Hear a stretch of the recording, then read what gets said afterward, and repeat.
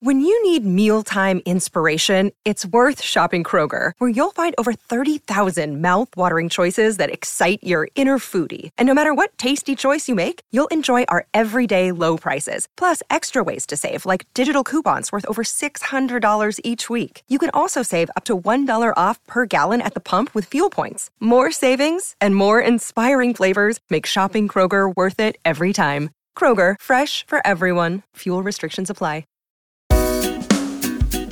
More pregnant women today are exploring giving birth in the water as a childbirth choice. How widespread is this practice?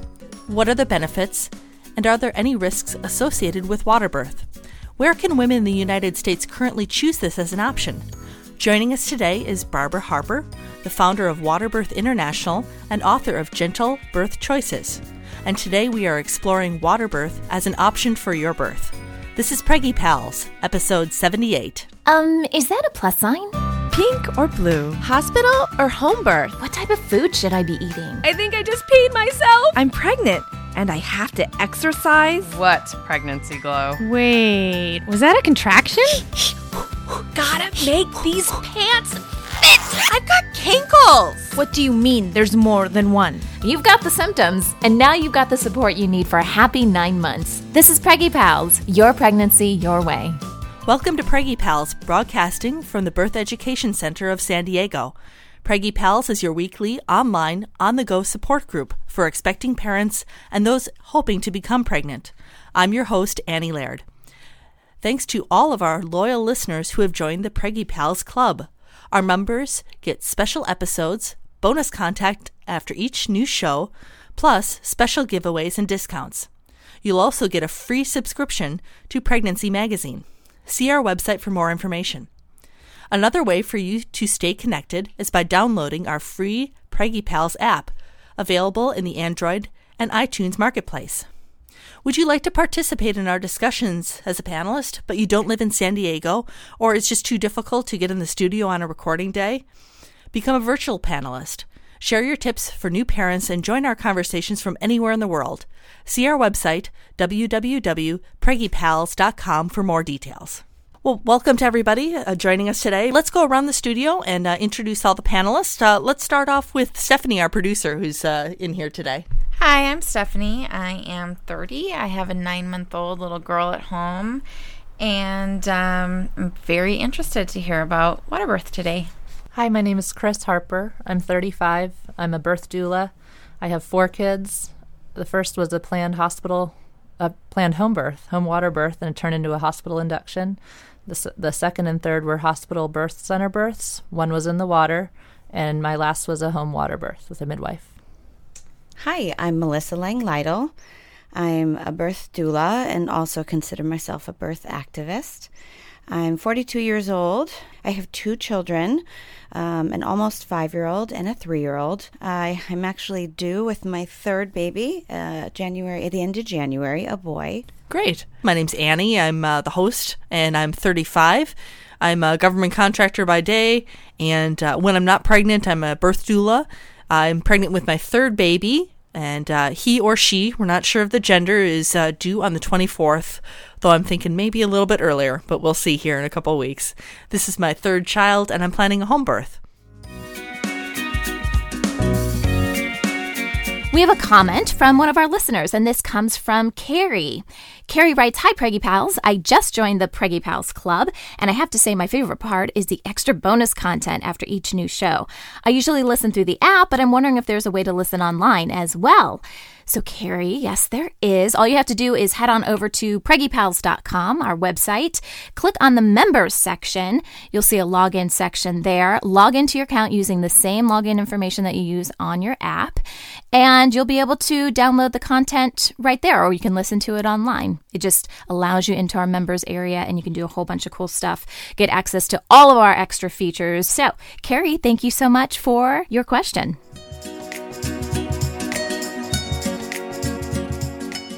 Today on Preggy Pals, we're discussing waterbirth as a childbirth choice. Our expert today is Barbara Harper. Barbara is an internationally recognized expert on waterbirth, a published author, and a childbirth reform activist. She founded Waterbirth International in 1998 with the goal of making Waterbirth an available option for all women. During the past 4 decades, Barbara has worked as a pediatric nurse, a childbirth educator, a home birth midwife, a midwifery instructor, and a doula, so she's a very busy lady. She is the author of the best-selling book, Gentle Birth Choices, and has also produced the film Birth into Being, the Russian Waterbirth Experience. Her next book, Waterbirth, a contemporary guide for parents and providers, will be ready for publication in 2014. Barbara has dedicated her life to changing the way we welcome babies into the world. Barbara, welcome to the show, and thanks for joining us today. I'm really happy to be here, and hello, panelists. And I'm so happy to hear that some of you have had home water births and birth center water births. That's amazing. Barbara, let's start off with, why should women consider water birth as an option during childbirth? What are some of the benefits that they should know about? I was just teaching that to my midwifery students. The slide that was up are what does the research show that are the benefits of water? And I think water is the great normalizer for pregnancy and birth. In the UK, there's an organization called the National Institute for Health and Clinical Excellence. And in 2007, they brought together the obstetricians, the midwives, the childbirth educators, the people who were involved in creating national health policy, and they all sat in a room and saying, what would make birth more normal? And the very first thing that they all agreed on was immersion in water. And there's physiologic effects that happen by being in a warm bath during your birth process, and there's also an emotional component, and there's also a pain relieving component. So all of these things are working together, and the bath, depending on the size of the vessel that holds the water, really relieves the woman from being in one position. It liberates her so she's able to move and follow the cues that the baby is giving her. And it just really totally makes her more comfortable. Imagine doing the hardest work you'll do in your whole life while soaking in a hot tub. I mean, what can be bad about that? That sounds pretty awesome. Yeah. We go around with our panelists, the ladies that have had water births, with what Barbara is saying as far as pain relief. Or what was the advantage that you found during your water births that you liked about that experience? Well, it was an incredible pain reliever. Just as I was moving through my contractions, to step into a comfortable warm bath just felt soothing and comfortable.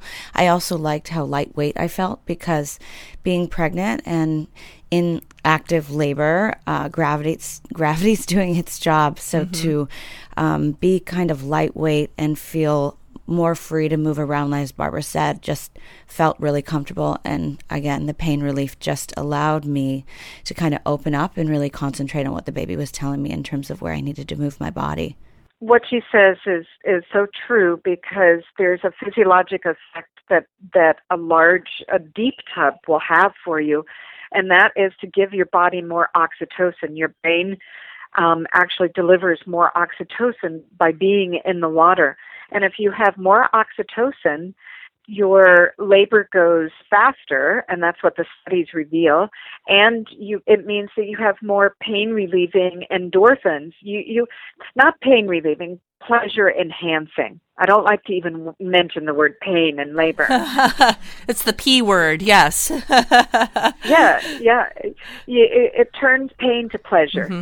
And also the component that you feel safe in the water. It's your space. It's now kind of your own little womb that you're now soaking in. Mm-hmm.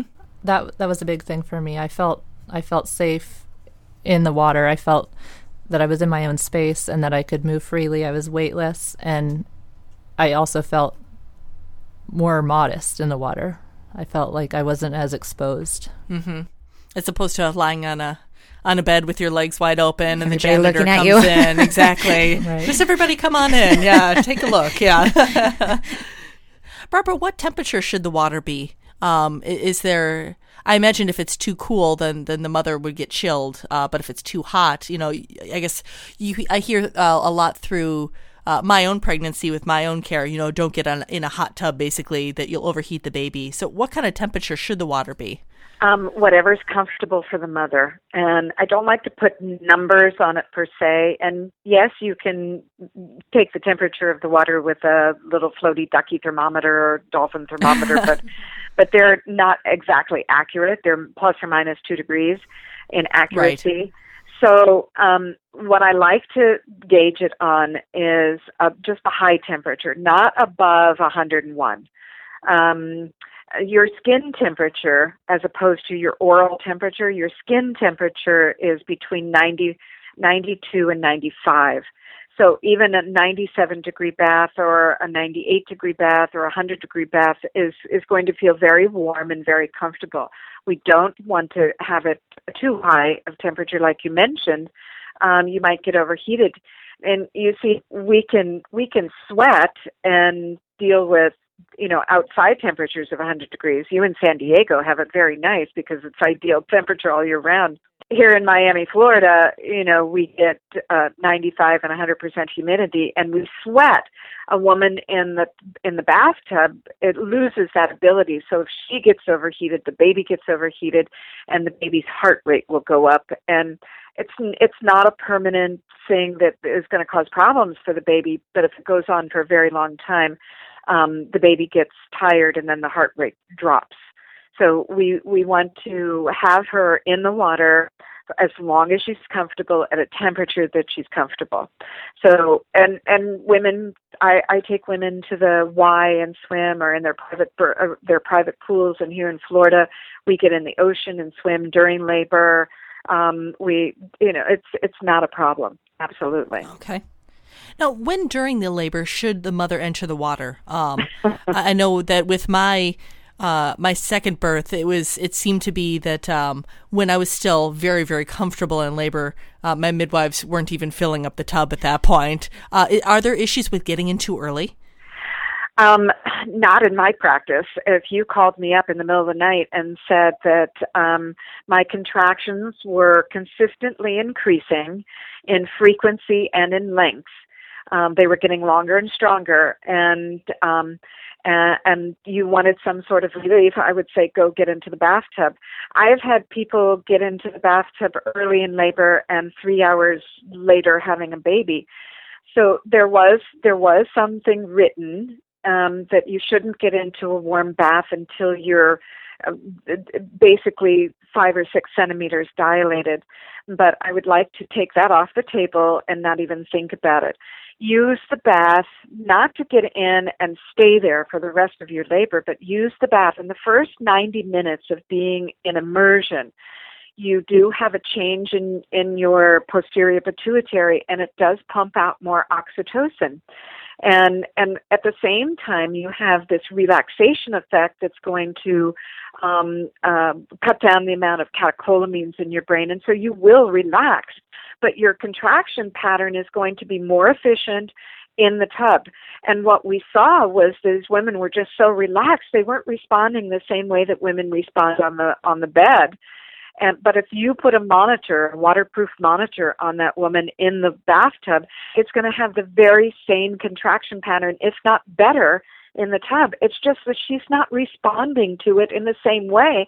So it appears that she has a slower contraction pattern and more infrequent contractions, but that's not what is happening. So the average time that a woman spends in the tub from the moment she enters to the moment that she has her baby, and she can be in and out. She can be in for half an hour, get out and go to the toilet, or the porcelain self-cleansing birthing stool, as I like to call it. Or she can walk around, or she can go outside and take a walk when she's at home. I've even had women in the hospital. I'll take them for a walk in the hall. We'll go outside, take a walk, come back in, and then get in the bath again. So it's not a place where you have to stay for the whole entire labor, but the average length of time studied when we're comparing women giving birth in water and women giving birth on the bed, I call that surf and turf.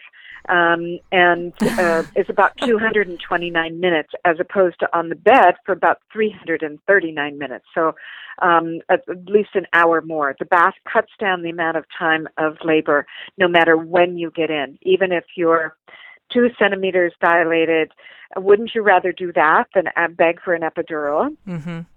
Well, not like the one is available in my living room anyway. So exactly. Right, no epidurals in the living room. Well, Waterbirth is now available in over 300 U.S. hospitals. That's 10% of all U.S. hospitals. That's great. And it's interesting you mentioned of just like some women maybe get in their mind with a water birth of, like you said, you get in the water and you stay in the water, but that might not be the case. For my last birth, I was in the water and then just at a point I felt like I needed to get out. Had I not transferred to the hospital shortly after that, I probably would have had the baby on the bed, but just that pain relief, as the panelists were saying, that really helped out and helped me progress while I was in the water. And then when I felt like I didn't need to be in there, then that was fine. I could get out. So we have to when I'm teaching the students here, they're baby midwives, and I have to instill upon them is it's not your job to get the baby out. It's your job to set up the environment, to support the mother so that she can listen to her baby, and the mother is the vehicle and the baby is the driver. It's the baby's birth experience. And the mother is allowing the baby to emerge. And the more we can switch that around and look at what can we do to make the woman as comfortable as possible, as safe as possible, as relaxed as possible. And the bath is one way, but also our words and our actions and holding that space for her. So when women graduate from my doula courses, I call them environmentalists instead of doulas because they set up the environment both mentally, physically, and spiritually for this birth to take place. Barbara, you mentioned a little bit earlier talking about waterproof monitors. Now, with a water birth, how would the midwife or the doctor or the nurse, how would they monitor that baby and make sure that baby's doing well? And by the way, I didn't mention that I've given birth twice in water as well. Once in the hospital, and I don't even want to describe that birth. We don't have all day. But that was my daughter who's turning 35 next month. And my 2 boys are 29 and 27, and they were both born at home. And in those days, we didn't have waterproof Dopplers. So if we wanted to listen to the baby, we had to stand up out of the water. And my first water birth, the midwife had checked me. I got into the tub. She was late getting to my house. I labored all day, but I'd gotten into the tub that I built myself. This is 1984, and she checked me. I got in, and then she wanted to listen to heart tones, and she said, "Please stand up," so that she could put her fetoscope on my belly and listen to the heart tones. And the difference between the contraction in the water and when I stood up was so powerful and so strong that I looked at her and I said, "Forget the baby. I don't want to be out of the water." And I sat back down and I said, if you want to listen to him, you're going to have to come in the tub with me. And because I was not going out of that tub not again. One more contraction after that point. Yeah. Yeah. And he was born 15 minutes later. So, and when I got in, I was 7 centimeters dilated, and he was born 15 minutes later. And sometimes it's like a powerful freight train or a lightning bolt that hits your body when the baby expresses their primitive reflexes to go through the pelvis and be born. That's their job. Their brain is wired to do it in a sequence that is logical and follows a pattern. And unfortunately, we interfere with that pattern a lot. But today, we have waterproof Dopplers. I was responsible for bringing the first waterproof Doppler to the U.S. and introducing that. And now we also have waterproof monitors, telemetry monitors in the hospitals, so that doctors, even though the monitor has been proven as only contributing to an increase in cesarean section rates and not necessarily contributing to the safety of birth and babies.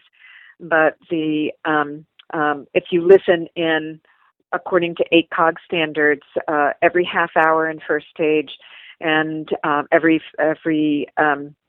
5 minutes, or after every expulsive effort in second stage, you're going to predict whether or not the baby is tolerating the labor. So it's easy to do. And in Norway, they use things called panards, which is kind of like a little bell stethoscope that you listen to the baby, and they still use those. And they made a 6-foot long one so that they could put it in the water, and it's made out of tin, and so they don't have to use anything electronic, and it's all natural. So a 6-foot long stethoscope to put into the water. Wow, you would need a long tackle box for your midwife to put that in there, so bring that in separately, I suppose. Well, great. Yes. When we come back, we'll be discussing physiologically what's going on with the baby during the birth. We'll be right back. Save big money when you start your next project today at Menards. Convert your current recessed lighting with energy-saving LED downlights from Fight Electric. They're bright and install easily in just minutes. They also go from regular lighting to nightlight mode with just a simple flip of a switch. Save big on all Fight lighting products now at Menards. Shop our lighting options today in-store and on Menards.com. Save big money at Menards.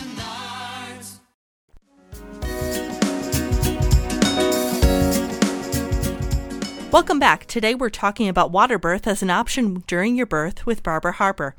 Barbara, could you go into a little bit about what physiologically is going on with the baby? I know that there seems to be some concern maybe with hospital birth or trying to bring that into the hospital of, I think the biggest question that people unfamiliar with Waterbirth have is, what prevents the baby from breathing underwater?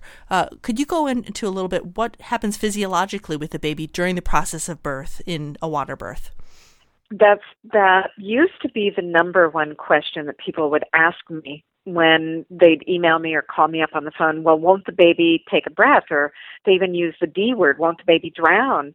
And I say every baby grows in fluid, and when it comes out in fluid, it's still attached to the umbilical cord, and it's getting its oxygen from the placenta. About 48 hours before a normal labor begins, the baby signals from its brain that its lungs are mature, it's ready to be born, it's 41 weeks and 3 days. That's the average for a first-time birth. And by the way, due dates should be called guest dates, and babies are born on their birthdays, not their due dates. But anyway, the baby signals all that. And part of the signal of I'm ready to transition from womb to room. I like that. I'm going to start using that. Womb to room. That's awesome. Yeah. And it transitions. The place to grow a fetus is the womb. The place to grow a newborn is your chest. And birth is the transition from fetus to newborn. And so the fetus has to get ready to make that transition. It's the most critical period of human existence, is that transition. And the more normal we keep the labor, the easier it is for the baby to transition. And the baby doesn't take a breath inside the womb. Its circulation bypasses the heart. It bypasses the kidney. It bypasses the liver. It bypasses the skin. And all of that is handled by the placenta, this wonderful oxygen tank that is attached to the baby by the umbilical cord. So all of that is working in the womb, and as the baby comes out, its breathing mechanism hasn't come online yet. It's like I tell moms all the time, some babies are PCs and some babies are Macs. When the baby comes up out of the water, some babies go, wah, right away, and other babies take their transition. Those babies that cry right away when they come up out of the water are doing the same thing that the baby on the bed does, but the baby on the bed, its head hangs on the perineum for 2 to 3 minutes before its shoulders are born. The baby that comes out of the water has just gone from inside the womb to now an expanded womb that is a womb with a view. It's the baby's going to act the same way that it did in the womb that it will in the water. And so it blinks its eyes, it moves its muscles, and it starts coming online. And very gently brought up to the surface, its face and makes contact with the atmospheric pressure, the gravity, and the presence of oxygen and carbon dioxide molecules, and that changes the brain chemistry. And this whole time, the placenta is working. We don't cut the cord. We don't clamp the cord. There's no physiologic reason to do that. As a matter of fact, there's every reason not to clamp the cord. We've got it wrong, and now finally science is catching up. And you don't want to clamp or cut the cord until after the placenta has sheared off the wall of the uterus and basically has been born. The baby and the placenta are one unit, and the baby gets 40% of its postpartum blood supply from that placenta, and we do that in Waterbirth, and that's how I teach Waterbirth to doctors in medical schools, and they go, really? That's what happens? Oh my gosh, that makes so much sense, because the baby needs that oxygenated blood from the placenta in order to make that transition easier for the baby. So the baby cannot physiologically attempt to breathe. It can swallow water, but it's only in the tub for 3 to 5 seconds. And you might see a cord around the neck after it's born, and you just simply lift that off and then gently lift your baby up to the chest, where it should stay for the next 15 or 16 years. I don't know. I'm about 9 months pregnant, and when my 8-year-old tells me to pick her up, I go, that's nice. Here, sit down next to Mom on the couch and come in for a hug. So, well, you can still cuddle in bed, though. Yeah. And it has to be naked skin to naked skin. Mm-hmm. And people ask me all the time, are water babies special? And yes, they are, because their mothers had education, their mothers had no drugs, their mothers were conscious and had their full complement of the hormones of labor, which are oxytocin, the hormone of love, endorphins, the hormone of pleasure and transcendence, adrenaline or norepinephrine, the hormone of excitement, and then prolactin. As soon as that placenta shears off the wall of the uterus, your prolactin pumps out into your brain, and the presence of the baby on your chest changes your brain chemistry as well as wires your baby's brain chemistry to say that I'm arrived, I'm in the right place, my body is functioning, I made the right decision, I am loved, I am perfect, I am whole, I am unique, I am wonderful. And the baby whose card gets cut right away and gets put over in the warmer and on the table and is examined and poked and prodded says, what did I do wrong? I must be in the wrong place. Because the only place to transition a baby is on your chest. And that's why water babies are so awake, aware, and alert, because they come onto that chest and stay there. And yes, we have emergencies with babies that maybe won't take a breath right away, but the worst possible thing to do is cut their cord. We have to transition them on the mother's chest, even in an emergency situation. And we will see this change within the next 5 to 10 years as the science catches up with medical schools. We'll see that change. We absolutely will see that change, I promise you. Well, I'd like to ask our panelists, because I'm so happy that both of you are here, because you have had the land birthing experience. So what did Barbara call that? That was the turf, right? So you had your turf birth, and then you had your surf birth, and you had one after the other with your children. Did you notice any difference with your children in their newborn behavior, or even now in their personality? I think that children come out with their personalities, and it's very different. I will say the birth transition by being in the water was just so smooth and so easy for him that I felt like it just made sense. So it just, everything felt really easy and felt really natural. Mm-hmm. So for me, everything made sense. I don't know, I keep saying that, but that's how it felt at the time. For me, I had 2 out of the water and 2 in the water, and I would say the bonding was different with the last 3 that were born naturally without induction or epidural. The bonding and that immediate time was definitely different. their personalities. I don't know how much had to do with the water. I will say the last two, they were a little noisier. And I don't know if that had anything to do. They made little grumbles and grunts, and they were happy babies. They were content and calm, and especially my last one that was born at home in the water, very mellow. But I don't know. I don't know if it was the difference with the water or out. But yeah, they're all very different. I know the birth experience itself was smoother and gentler, and for that I'm grateful. Versus the little bit louder, all the bright lights, transitioning from water to air. Yeah. So I like being able to give that to my baby's transition. Definitely. So I had a land birth, I had a turf birth, and now I had a surf birth. So my question going into my third birth is, I felt like that primal amniotic fluid smell, I couldn't stop smelling my baby from my first birth. And so right now I'm having this question of, the water birth was such an amazing transition that I thought was easier for the baby and more comfortable for me, but I didn't smell the amniotic fluid as strong. Could that be because of the water, or could that be because he just had less amniotic fluid on him in the womb? The fact that they come through the water, the research has shown that the bacteria, like if you're GBS positive, that bacteria is going to be diluted in the water. So there are some things that are diluted. Now, and I always say the solution to pollution is dilution. But, if you have negative bacteria like herpes or HIV positive or AIDS mothers, absolutely, I would only deliver them in the water. I would only suggest that they birth in the water because it kills the virus on contact. So it now becomes not an issue. But the signals that, and yes, there's nothing like newborn smell. It's the most amazing, and when you smell that, your oxytocin levels actually go up.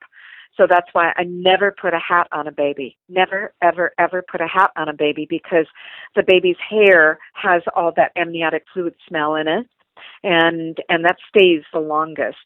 So take that, if you have the opportunity to work with mothers, just tell them the baby doesn't need a hat until it goes out into cold weather. And in San Diego, you certainly don't need a hat. We're one of the only countries that actually puts hats on babies. But I was asked by Marshall Clouds, well, how can the baby find the breast if the amniotic fluid isn't on its hands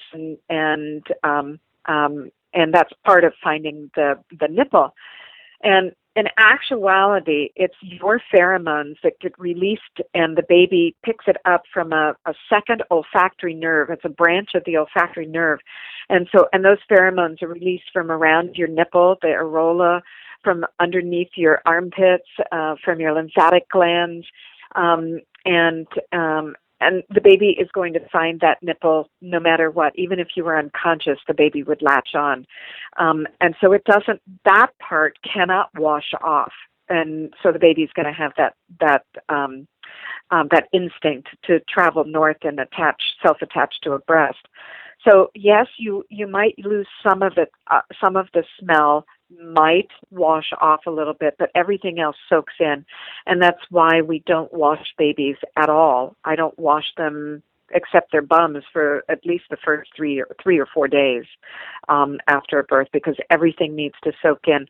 That smell and that vernix, that's all part of the baby's immune system, and we just take that away. Well, thank you, Barbara, for joining us today. My pleasure. For more information about Barbara and her work with Waterbirth, as well as information about any of our panelists, visit the episode page on our website.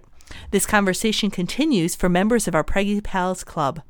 After the show, Barbara will share her experiences with working with hospitals to introduce Waterbirth as an available childbirth choice in those settings. To join our club, visit our website, preggypals.com.